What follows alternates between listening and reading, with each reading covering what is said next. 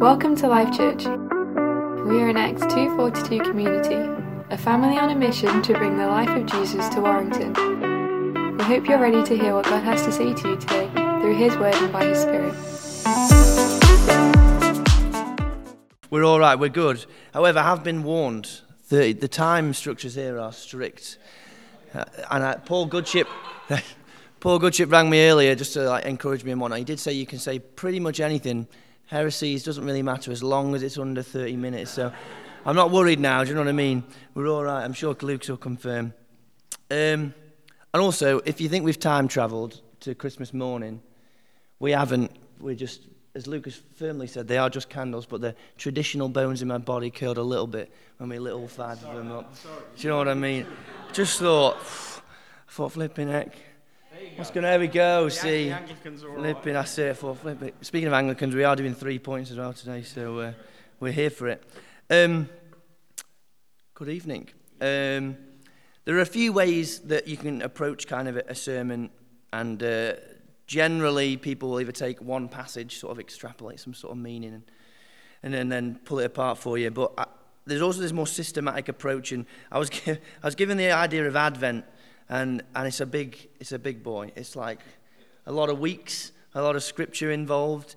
So instead of saying every single scripture and pulling it all apart for everything, we'll just go for like a systematic approach and looking how the theme of Advent runs from Genesis up to the end. And so if you're wondering, why has he not included that? Because if I included them all, we really wouldn't catch the football and I'd get iPads thrown at my head. So for the purpose of today, we're just going to look at sort of the general theme of Advent and three purposes and lessons that we can kind of learn and shift and allow to guide us through the season. So, as we can now see, we're in the second week, all right, of Advent, for those of you that don't know. And me and my wife have been doing a little devotional by a guy called Brian Zand. I brought a copy for you all to have a look at, I believe. The next slide has it on there. And he has an introduction to the season of Advent. I just wanted to read that to you before we go. Ours is a secular age. The sacred is pushed to the periphery, and to keep the sacred at the center of our lives is a heroic act of defiance. To be a religious person in an irreligious world may be the last act of rebellion, and I advocate for such a rebellion. And I think it's interesting because often we get very carried away with the sort of, I'm not religious, or I don't want people get offended. But you're right, there are some aspects, we are spiritual, everyone is spiritual in here, but there is an importance for the sacred, and it often is reinforced in us and our religion and us following Christ, the religion that we inherited, but also the religion that we hope to carry on. And so we're not talking about the mean, horrible, manipulative style of religion, but the good religion that Jesus came to bring. So, with that in mind, let's move on to Advent. And I'm sure, we all have an idea of what Advent is. The Dellers have a psychotic idea of what Advent is, tearing through multiple Advent calendars at a time. So, I think they do an Advent calendar a day, not just a window. So, I was horrified when that was revealed to us. But we all have these ideas. But the purpose and the meaning of Advent is something that's a bit fluid and has changed and shifted, different traditions, different times and different periods in history. But one thing that I've noticed about this particular period of time that we're in is that as a church, Big C, we're really aware of the sort of need to not be involved with the sort of materialism and the sort of push for greed and excess, which appears to kind of hijack and what we know Christmas to be. However, similarly with the sort of religion, not spiritual kind of thing, I think we also struggle sometimes to have a firm grasp on what the practice of the Christmas season as an expression of worship and devotion is.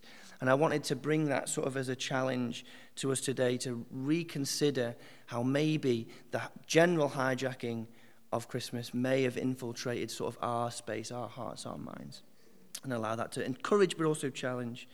It's easy to get swept away with the rush of all the things that secular Christmas has to offer. And so how can we, just like Brian Zand said, be this people of heroic acts of defiance, a rebellious religion, that comes against the society which breeds greed and all of that, and jealousy as well, especially this time of year. Advent is more than just a nice countdown to Jesus' birthday. We don't really actually know the exact date. There's speculation. I'd argue it doesn't even really matter that much. It's about remembering, preparing, and hoping. And so they're kind of the three things I'm going to present. So if you do make notes, they're your headlines. There you go. If you come away with nothing else, that's kind of the main crux of what we're going. So as we wake up and crack open, if you're the Dellers, your second Advent calendar, or if you're sensible people, the next window of your Advent calendar. As we engage, we sip our chai lattes or your eggnogs, which Nick's probably had about 1 million, your mulled wines, and as we fellowship and engage in gift giving, how and when do we let the spiritual practice of Advent and Christmas invade our lives? How do we as the church act out in heroic defiance to the secular hijacking of the Christmas period? First of all, we're going to start by remembering. I noted that it's actually only through the act of remembrance that we have any idea of how the Messiah was going to come or what the Messiah would look like. Jesus' birth is only significant in the remembrance of how it was foretold, if that makes sense. People knew what was happening because of what was said. It relied on history and a look back. I looked as well, there are well over 30 passages speaking about remembrance. And like I said, I'm not going to do them all, that would be hefty. And as a nation, the Israelites needed a lot of reminding. We learned about that in Elijah recently. They're constantly getting taught with the next fad. Oh, I need that. I want the new iPhone. I want the... Let's remember what God has done for us. Whenever God did something incredible and he came through for his people, the Israelites were encouraged to remember. They would tell stories. They would build monuments. And when times got tough, as we see a lot in the Psalms, which was quite a lot, they used these stories to keep hold of their faith. For centuries, the Holy Scriptures were transmitted and communicated by memory. There wasn't this gift of the Bible. You couldn't just print another one and send it off. It was through the act of remembrance that we even have Scriptures today. The story of Jesus didn't begin in the Gospels. It began in the creation narratives of Genesis. And Lucas didn't know that I was going to use John 1:1, but we see that echoed in that passage. In the beginning was the Word was God, the Word was with God, right? And Jesus is the Word of God, right? So the Bible tells us that Christ has been there since the dawn of time, and Christ's mission and purpose was prophesied and planned in Genesis 3:15. I think I've got it up there. So here we see it's in the midst of a curse, which is really peculiar and really interesting, but that's for a lecture, not now. He will crush your head and you will strike his heel. And like Lucas said earlier, we've got the final picture. We know what that's talking about. They might not have known, but we can see that is true. That the devil's head has been crushed, and Jesus' heel was struck, but that's not the final thing. And so Jesus wasn't a happy accident or a split-second decision that God just made whimsically. Christ has not only been present in creation, but he's been part of the plan of redemption since it became a requirement. It's been a promise since the fall. And then after that, we've got thousands and thousands of years of God and his people struggling and journeying. But we see this people rose up by God to bring his word to the people, particularly when they needed reminding. I want to focus on Isaiah, prophet of God, poetically exclaiming a continuation of this promise. There's a long way between the creation story in Isaiah, and here we have him saying, look, guys, don't lose sight. It's a long pass for those particular verses. I've highlighted the one where we see the real evidence of this prophecy. For unto us a child has been born, a son is given to us. Authority rests upon his shoulders. And this is incredible because it already is subverting what people knew as a king and a ruler. Who be Counselor, Mighty God, Everlasting Father, and Prince of Peace. How do we not see Jesus in that? It's beautiful. So these are the times where we look back and we remember that Jesus isn't just this happy, clappy event, but actually a significant and important prophecy that ran and spans throughout all of history. I'm not sure Isaiah knew at the time, but he is foretelling something that needs to be remembered. And it's not even it's not like 10 years later we see this come into fruition, right? It's like approximately 700 years after this prophecy is when we actually see it break through into history. The Word which was God and was with God was now with man and became man. And we must intentionally remember to look back, notice the significance of Jesus, not simply as a baby born to die, but as a God promise of redemption and reconciliation that has been expected and anticipated since the very dawn of time itself. And this time of Advent isn't just a time to count down to that birthday party, but an opportunity to be reminded of God's faithfulness. So let's not lose sight of the magnitude in forgetting to remember. It's a bit of a double negative. And as an act of defiant rebellion against a society and a world constantly looking forward, looking to the next thing, we must be a people that knows how to look back. There's a psalm that I'm going to move to. I think I really hope I'll put it on there. This is what it means for me in this moment to remember. I will call to the mind the deeds of the Lord. I will remember your wonders of old. I will meditate on all of your work, muse on your mighty deeds. Your way, O God, is holy. What God is so great as our God? You are God who works wonders. You have displayed your might among the peoples, and with your strong arm you've redeemed your people, the descendants of Jacob and Joseph. What more wonderful a work is there than the birth of Jesus Christ that we look forward to? So even in the Psalms, there's this constant reminder. There is this little word here at the end, right? It's a sailor. I've butchered that because I'm not Hebrew, but no one really knows exactly what it necessarily means. Again, probably doesn't matter that much. The general consensus and my favourite understanding of what this word is a time and opportunity within the psalm to pause and remember and listen. And so to make a point that that's there, I would like us now, as we've talked about remembrance, to actually consider that only for 30 seconds because the football's on later, so I won't make us do it for too long. But just in the quiet of your heart and the stillness of your heart, remember the significance, the history of what we're actually inheriting at Christmas.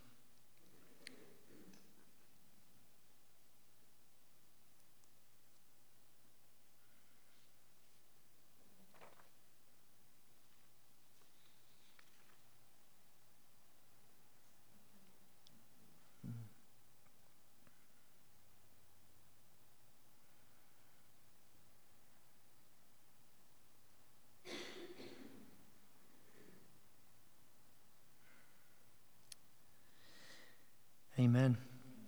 It's interesting that 30 seconds feels so long when nothing's happening. I feel like the world's rushing ahead. Another kind of fun thing of like, we just need to rest and remember, right? Especially when it's Christmas. Flipping it. I'm not going to pretend I've not got a million deadlines waiting. I was just like, I'm just resting in the presence of the Lord. Might not get me any grades, but there we go. So we're moving on, preparing. It's not just about remembering. We can remember till the cows come home, and it's as beautiful as we can make it. We can't just stay in this place of remembrance because we risk like stagnating almost. I was thinking about preparation, something I'm not very good at all in any circle of life, which is ironic. And so I was thinking about GCSEs because there's mocks happening and things like that. And I've got essays that I'm not well prepared for. So, and this man, he looks very well prepared. That is not a picture of me. In my GCSEs, I was kind of just like, it'd be sound. I'll just, rock up. We'll just have a little go. I've learnt the lesson. I was there. They taught me. So if the teachers are good at their job, then I should have learned, right? That's good logic, isn't it? I'm sure the teachers are about to swing for me. But that's what I felt. I went. I did okay. But people were like, Joel, what if you'd have prepared for the exams? How much more could have been done? So I did note that the outcome sometimes might be the same if we don't prepare. But the experience will be affected somewhat. And I will tell you, the 10 minutes before that exam, the experience was not calm. It was not rest. It was panic. It was, what have we not done? What on earth is an atom? You know what I mean? You're panicking. Anyway, so although sometimes we say, well, I was fine. I made it. The experience of it can be affected even by our non-preparation. Another significant thing about preparing is I was thinking, well, Lottie gave me a great example. Ironically, while I was preparing, I still needed some help. So that's funny, isn't it? Talking about getting married, right? And all the women of the room who are married will probably agree you did most of the preparation work there, right? For whatever reason, I'm not going to get into the debate. But there's an importance as well that preparation needs to be done in community as well. It's not always done on our own. If I was left to prepare for our marriage on our own, we'd have still got married, maybe. She might have... think we'd have still got married. People would have still come. It would have still been a beautiful thing. The word would have been all of that gubbins. But the experience of that marriage would have been very different. We might not have paid for the pictures when they come back. So it's important as well not to just think that we can do it on our own, but actually this preparation needs to be in community. Yeah. And for Advent, let's bring it in. Let's bring it back. We remember this invasion of God into the human story, but we're also called to use it as a chance to prepare. Just as the Israelites were called to prepare a way for the Lord in Isaiah, and John the Baptist was prophesied as someone who will prepare the way for the ministry of Jesus, sort of echoing this 700-year word, we're also in the life and teachings of Jesus called to prepare for something that's coming. This preparation is a bit like if it was just me planning a wedding, it would have gone horribly wrong. So we need this community to prepare well. So as a church, as a community in Lim and a wider place in our workplaces, what does it look like to sort of do justice to that prophetic command to prepare? As I was preparing, I found an article that was really helpful. It's always good when you can borrow someone else's words because that's really good. And then if it's rubbish, you can't blame me. And if it's great, I can take all the glory. Both Israel and the early church not only waited for the Lord to come, but they also believed that when the Messiah came, something new would happen to them, to their church and to their nation. And we celebrate Christmas year after year, but often it feels like it's the same thing we're going through again and again and again and again. And although I will say this church is incredibly good at trying to get out there and make a difference, and that's actually not very similar anywhere else. I think that's a very significant thing and a very commendable thing that the leadership here are sticking to, because that is a really holy thing. But actually, in the first place, sometimes we forget to expect things to happen in our community at Christmas time, and we don't sometimes, even if we're honest, sometimes we don't believe necessarily that will happen because we haven't remembered that it will, if that makes sense. And even more honesty, sometimes we might not even want to be changed that much because the implications that it might have in our lives. We must be prepared to receive the Messiah when he comes. And at the time of Jesus, there were several movements in Judaism preparing for this arrival of a Messiah. The Pharisees, in detailed observance to the law, they thought, we are preparing for this coming Messiah. Okay, the Essenes in the desert, preparing for the Advent by just removing themselves from, we don't want to be a part of this. We've got a new kingdom coming, so let's remove it. Right, that's them. They thought by doing that, they were preparing. The Zealots believed by trying to drive out the Romans by force, they were preparing themselves and the nation for the arrival of the Messiah. And all these movements in Judaism in the first century were movements of preparation, not just sitting and writing and thinking, but proactively an action of preparation. And Advent is a time to prepare those around us for the revelation of Christ, but also to prepare the church and the communities around it for the coming of the kingdom of God. A subversion of the society's expectation of a kingdom. Jesus spent his life and his ministry demonstrating, showing to us what this reign and rule will look like in the kingdom of God.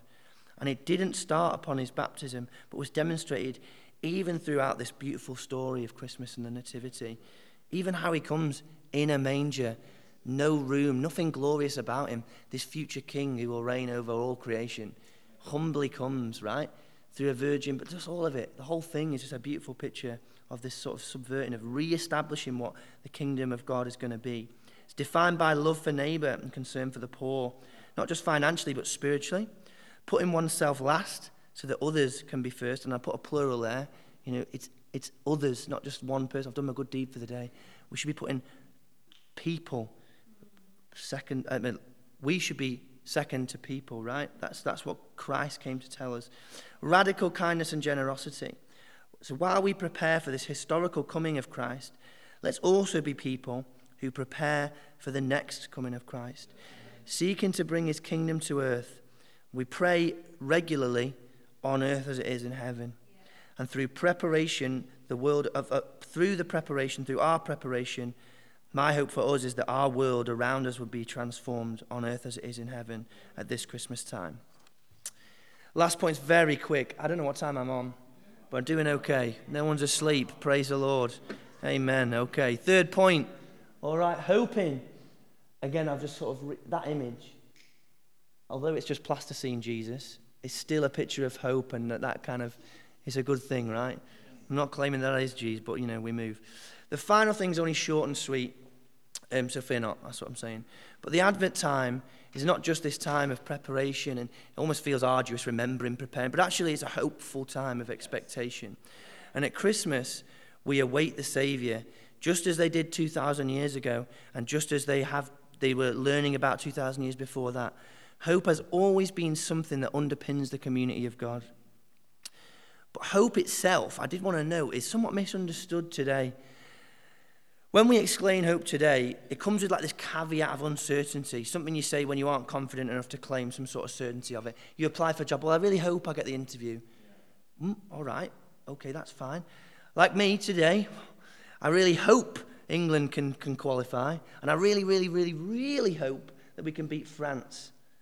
But it seems that when my conviction of reality decreases, that my language of hope is something that increases. And that's a really weird thing. And that's where hope is powerful, but it's also where we lose sight of the hope that we have. Because our hope is different. This isn't the same kind of hope we speak of when we talk about the hope that we have in Christ. Stole this reference. There's a guy called J.I. Packer. I think he writes books, clearly, and he says some good things in those books. So if you've heard of him, great. If you haven't, don't matter. What he says, he summarizes it really beautifully. In a word, hope, it's on the slide as well if you want to skip across, people can read it. At least I hope it is. There we go, nailed it. Hope understood, not in the weak sense of optimistic whistling in the dark, but in the strong sense of certainty about what is coming because God himself has promised it. And that's the difference, isn't it? I'm not, I really, really hope Jesus comes back. I hope and know, and it can build in me that it's a weird thing. It's hard to explain in words because sometimes words suck, especially English ones at explaining things. But this hope we have in Christ isn't this hit and hope style, maybe it'll be all right. It's an awareness of the reality of Christ's faithfulness as a certainty. And when we look to the Nativity, we see that evidence. It's the evidence of that very thing. What they were waiting for 2,000 years, 700 years, 5 years before Jesus came. In the birth of Jesus, we see how faithful God is, and it might take longer than we expect.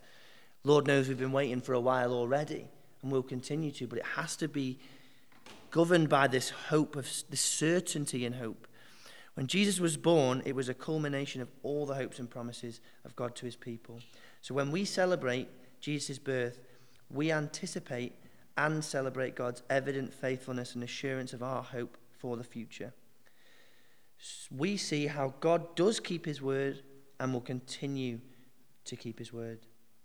So, be encouraged. Not only do we remember a Saviour and join in God's preparation plan for the final act of salvation, but we can also be assured in our hope for the future redemption brought to fullness in the final return of Emmanuel, Christ with us. Amen. Let's pray.